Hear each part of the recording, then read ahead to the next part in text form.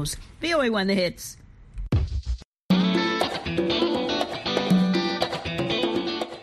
Welcome to Learning English, a daily 30-minute program from the Voice of America. I'm Ashley Thompson. And I'm Dan Novak. This program is designed for English learners, so we speak a little slower, and we use words and phrases especially written for people learning English. Today on the program, Jill Robbins tells us about the study of something very unusual, the frozen body of a 3,500-year-old brown bear. Brian Lynn presents this week's science report. We close with the next part of our U.S. History series. But first, here is Jill Robbins. A team of Russian scientists recently examined something extremely unusual: the frozen body of a brown bear that lived thousands of years ago. The cold preserved the body almost perfectly in the frozen lands of eastern Siberia for almost 3,500 years. Maxim Cheprasev is the laboratory chief at the Lazarev Mammoth Museum Laboratory at the Northeastern Federal University in Yakutsk, eastern Siberia. This find is absolutely unique, the complete body of an ancient brown bear, he said. In 2020, reindeer herders found the female bear on an island in the Arctic Ocean. Part of the animal was sticking out of the frozen ground, or permafrost, on Bolshoy-Lakovsky Island. The island is around 4,600 kilometers east of Moscow. Because it was found just east of the Bolshoy-Aterikhan River, it has been named the Aterikhan brown bear. Low temperatures helped preserve the bear's soft tissue for 3,460 years. It also let the scientists know about its final meals: bird feathers and plants. The bear is 1.55 meters tall and weighs nearly 78 kilograms. For the first time, a carcass with soft tissues has fallen into the hands of scientists, giving us the opportunity to study the internal organs and examine the brain, said Cheprasev.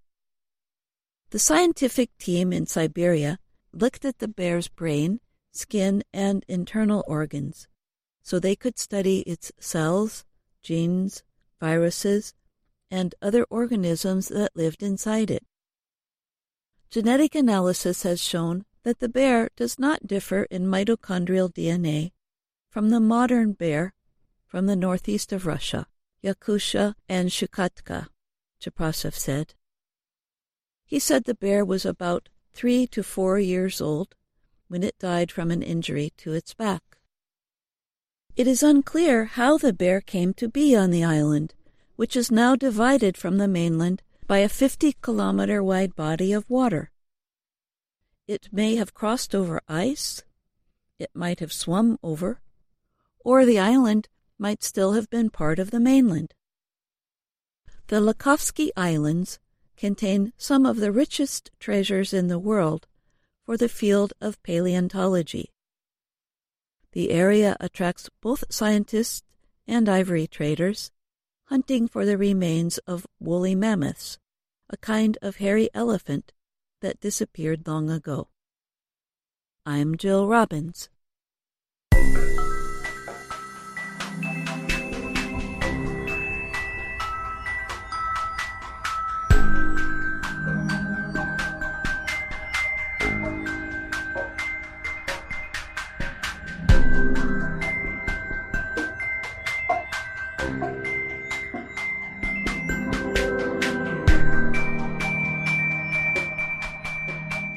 A new study suggests that current tools used by scientists to look for signs of life on Mars may not be effective enough to make new discoveries. A group of international scientists is raising questions about the instruments used on the latest spacecraft and vehicles to explore Mars. The concerns started after researchers carried out tests on soil and rocks in Chile's Atacama Desert. The area is one of the driest places on Earth and one of the oldest deserts in the world. The area, which is geologically similar to Mars, is often used by scientists to carry out experiments to improve Mars research methods. The team tested material from a fossil-rich area in the desert called Red Stone. It was once a body of water that now contains a large collection of microorganisms. Such microorganisms, also called microbes, are commonly studied in the search for ancient life on Mars. The American Space Agency, NASA, says this part of the Atacama Desert is dry and rocky and experiences extreme temperatures and severe radiation from the sun. If you can find life here, you might be able to find it in an even harsher environment, like the surface of Mars, the space agency said in a statement. Researchers from NASA and other organizations have spent time in the desert testing instruments meant to be used to search for signs of ancient life forms on Mars. Such testing is carried out in areas where bodies of water once existed. This is because those areas, called deltas, contain higher levels of ancient microbes to study. The Redstone area was a river delta about 100 million years ago. In the most recent research, the team tested 4 instruments at Redstone that are either currently being used on Mars or are to be used in the future. Research results were recently published in a study in Nature Communications. The scientists said the instruments were not able to make clear identifications of several signatures or signs that would suggest the presence of current and ancient microorganisms. The researchers said the instruments did find numerous microbes of unknown classification. Scientists call such microbes dark microbiome, and they are of limited use in efforts to search for past life on Mars. The team said their testing led them to believe that the latest instruments used on Mars might not be sensitive enough to effectively make discoveries about possible life. Armando Azua Bustos was the study's lead writer. He said new instruments and technologies should be considered to improve the current tools used to confirm microbes on Mars. Azua Bustos is a research scientist at the Center of Astrobiology in Madrid, Spain. He said ineffective instruments can make confirmed identifications of microbes extremely difficult. The high chance of getting false negatives in the search for life on Mars highlights the need for more powerful tools, he said. The team is suggesting that space agencies either put more complex instruments on Mars or bring samples back to Earth for close examination. Such efforts will be needed to conclusively address whether life ever existed on Mars, the researchers said. Both of these plans, however, are extremely difficult to carry out, said Alberto Ferran. He is a visiting scientist in the Department of Astronomy at Cornell University in New York. Ferran urged planetary researchers to decide which methods are more effective at searching for past life on Mars. The first possibility would be to use the limited abilities and instruments currently on Mars for studying many samples. The other would be to have limited samples examined by the best instruments on Earth designed to identify signs of microbial life. NASA currently operates 2 explorers or rovers on Mars. One vehicle, Curiosity, is searching an area called Mount Sharp within the planet's Gale crater. Curiosity has been active in the area since landing on Mars in 2012. In addition, NASA's Perseverance rover has been gathering rock, soil, and atmospheric samples at Mars's Jezero crater since September 2021. Both areas are believed to have contained large water bodies in the distant past. Materials collected by the rovers are expected to be returned to Earth in a future mission. That mission, a joint effort between NASA and the European Space Agency, is planned for 2028. I'm Brian Lynn.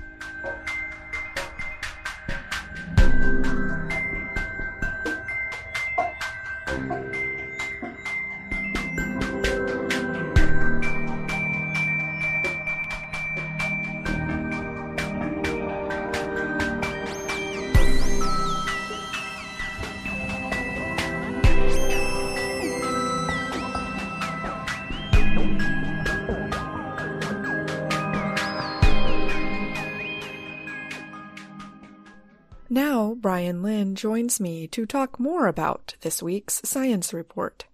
Hi, Brian. Thanks for being here again. Sure, Ashley. Thank you for having me. This week, you described a study in which scientists raised concerns about instruments currently being used to search for signs of life on Mars. So today, let's talk about some vocabulary words that appeared in the story that may be new for English learners. Okay, sure, Ashley. One of the words that appears is highlight, which can be used as both a noun and a verb. So, as a noun, a basic definition would be the best or most important part of something. An example of this usage would be someone describing the best or most interesting part of an event, such as a sports game. And they might say, I think the highlight of the game was when Cristiano Ronaldo scored the winning goal. And in your report, highlight was also used as a verb. Yes, that's correct. A scientist was using the term in a different way. He was suggesting the study about instruments currently used on Mars highlights the need for more powerful tools to search for signs of ancient life there. So, in this way, as a verb, it means to center attention on a particular subject or idea. And in a related way, highlight as a verb can also be used to set apart different sections of a document. And this could be done with paper markers, which are also sometimes called highlighters. Any other words you would like to discuss? Well, another one that shows up in the report, and I feel like we use it quite often, is address. As a verb, the basic meaning would be to deal with or call attention to something. So, for example, to address a problem means one would spend time thinking about the problem or issue and then deciding how to deal with or address it. And as a noun, the main meaning of address is the physical place where something exists. For example, every business or home has a physical address, which is the actual numbers and street names that show exactly where something can be found. Thanks a lot for those explanations, Brian, and for taking the time to be here today. You're welcome. Thank you, Ashley. VOA Learning English has launched a new program for children. It is called Let's Learn English with Anna. The new course aims to teach children American English through asking and answering questions and experiencing fun situations. For more information, visit our website, learningenglish.voanews.com.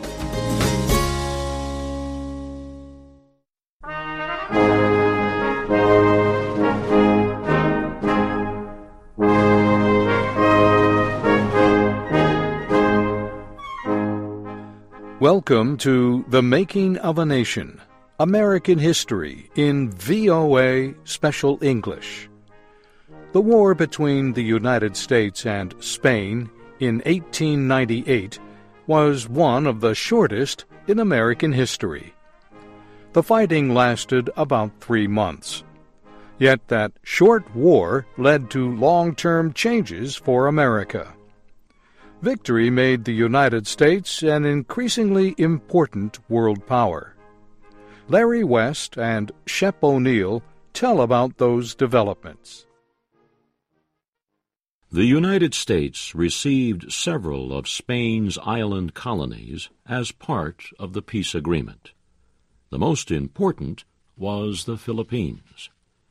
Many Americans thought the United States should not have overseas territories. But President William McKinley thought the Philippines were unprepared for independence. He decided to keep the islands and prepare the people for self-government in the future. A Filipino nationalist group, led by Emilio Aguinaldo, rejected American control. Aguinaldo declared the formation of a Philippine Republic, and he started a guerrilla war against the occupying forces. The rebellion in the Philippines became a major issue in America's presidential election of 1900. The Republican Party renominated William McKinley as president, and it nominated a hero of the Spanish-American War, New York Governor Theodore Roosevelt, as vice president. The Democratic Party, for the second time, nominated Congressman William Jennings Bryan as president. It nominated a former vice president, Adlai Stevenson, as vice president again. William Jennings Bryan campaigned against the American takeover of the Philippines. He received support from a new group, the Anti-Imperialist League. Members included leading American politicians, businessmen, and writers. President McKinley did not campaign much. He let vice presidential candidate Theodore Roosevelt do it. Roosevelt spoke of America's success as a new economic and political power in the world. He said the Republican Party was responsible. The majority of voters liked what Roosevelt said. They elected the Republican candidates. The Republican victory destroyed the hopes of many nationalists in the Philippines. With William McKinley in the White House again, they saw little chance of gaining independence. Nationalist leader Emilio Aguinaldo, however, refused to surrender. As long as he remained free, the guerrilla war would continue. For months, American forces tried without success to find him. Finally, with the help of a tribe of Filipino mercenary soldiers called the Macabebe Scouts, they captured him. Aguinaldo signed an agreement to support the United States. With this agreement, the rebellion ended on the island of Luzon, but it continued for more than a year in the southern Philippines. Hostilities ended officially on July 4th, 1902. American occupation of the Philippines made the United States a major power in the Far East. As such, it began to develop new policies toward Asia, especially a new policy toward China. Americans had been trading with China for years, but not heavily. As the American economy grew, however, businessmen saw China, with a population of 400 million people, as a great market for American products.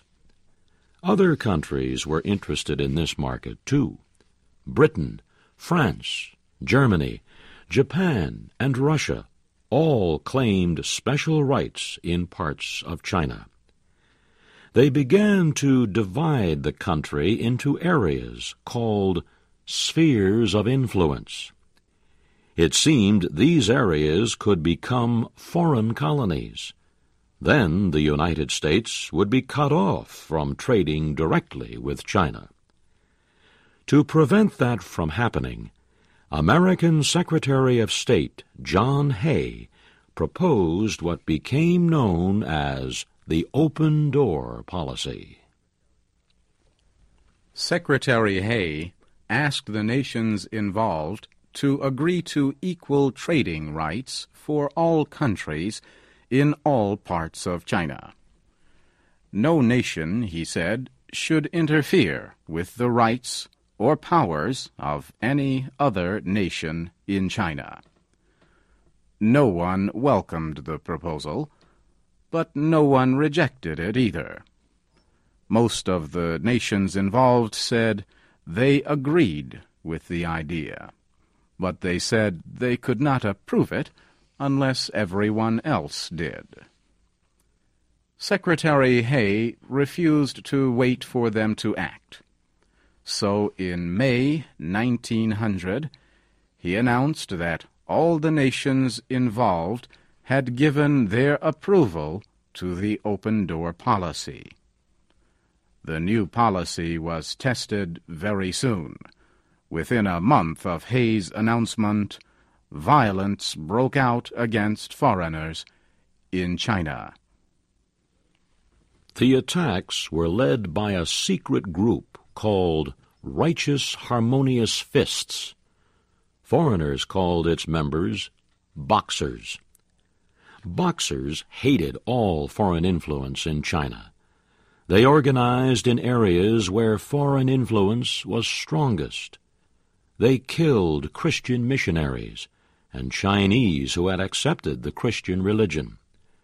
They also destroyed foreign industries, especially railroads. The Chinese government in Beijing supported the Boxer rebellion. It permitted the Boxers to occupy the capital. The rebellion lasted about 2 months. It ended when an allied force of American, British, French, German, and Japanese soldiers reached Beijing and ended the Boxer occupation. The foreign powers began to negotiate with China on paying for damages. The United States was worried about the results. It believed some of the nations involved would use the Boxer rebellion as a way to gain more control over Chinese territory. Secretary of State Hay quickly announced America's policy on the issue. The United States, he said, wanted a settlement which would bring peace and safety to China. The settlement must protect China's territorial rights so it would not be divided into foreign colonies. Britain and Germany agreed. With their help, Secretary Hay got the others to accept money, not territory, as payment for damages. The final settlement forced China to pay $333 million. The United States used some of its share to pay for the education of Chinese students in America. The results of the Boxer Rebellion and the Spanish-American War made clear that the new century would have a new world power, the United States. And this new power had a president with the political skills to do the job, William McKinley. In September 1901, President McKinley made a major foreign policy speech at the Pan American Fair in Buffalo, New York. He spoke about the importance and the promise of America's new position in the world. The next day, President McKinley went to the fair's Temple of Music. He planned to spend several hours meeting the public and shaking hands. A young man waited in line to see him. When the young man stepped in front of McKinley, McKinley reached out to shake his hand. 2 shots rang out from a gun the man had hidden under a cloth. One of the bullets struck McKinley in the stomach. The president was taken to an emergency hospital on the fairgrounds. He was not conscious. The bullet had damaged his stomach, pancreas, and 1 kidney, but doctors did not believe he was in danger of dying. The man who shot McKinley was Leon Czolgosz. Czolgosz was an anarchist. He believed all rulers were enemies of the people. He believed the people had the right to kill them. Czolgosz also was mentally ill. He had tried to join several anarchist groups. They refused to accept him, however, because of his mental condition. After shooting President McKinley, Czolgosz explained why he had done it. He said it was not right for one man to receive so much public honor, while he received none. For 2 days the president remained in a coma. Then his condition changed. He regained consciousness and was able to talk. He rested and became stronger. Then the president's condition changed again. An infection developed in his wound. It spread throughout his body. In another few days, he was dead. Vice President Roosevelt hurried to Buffalo. He went to the house where the president's body lay. Then he went to another house to be sworn in as president. He was 42 years old, the youngest man ever to hold the office. Roosevelt declared that the administration would go on as before. "It is my aim," he said, "to continue unbroken the policy of President McKinley for the peace, the prosperity, and the honor of our beloved country."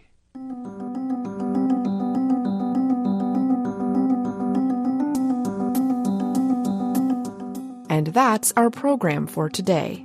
Join us again tomorrow to keep learning English through stories from around the world. I'm Ashley Thompson.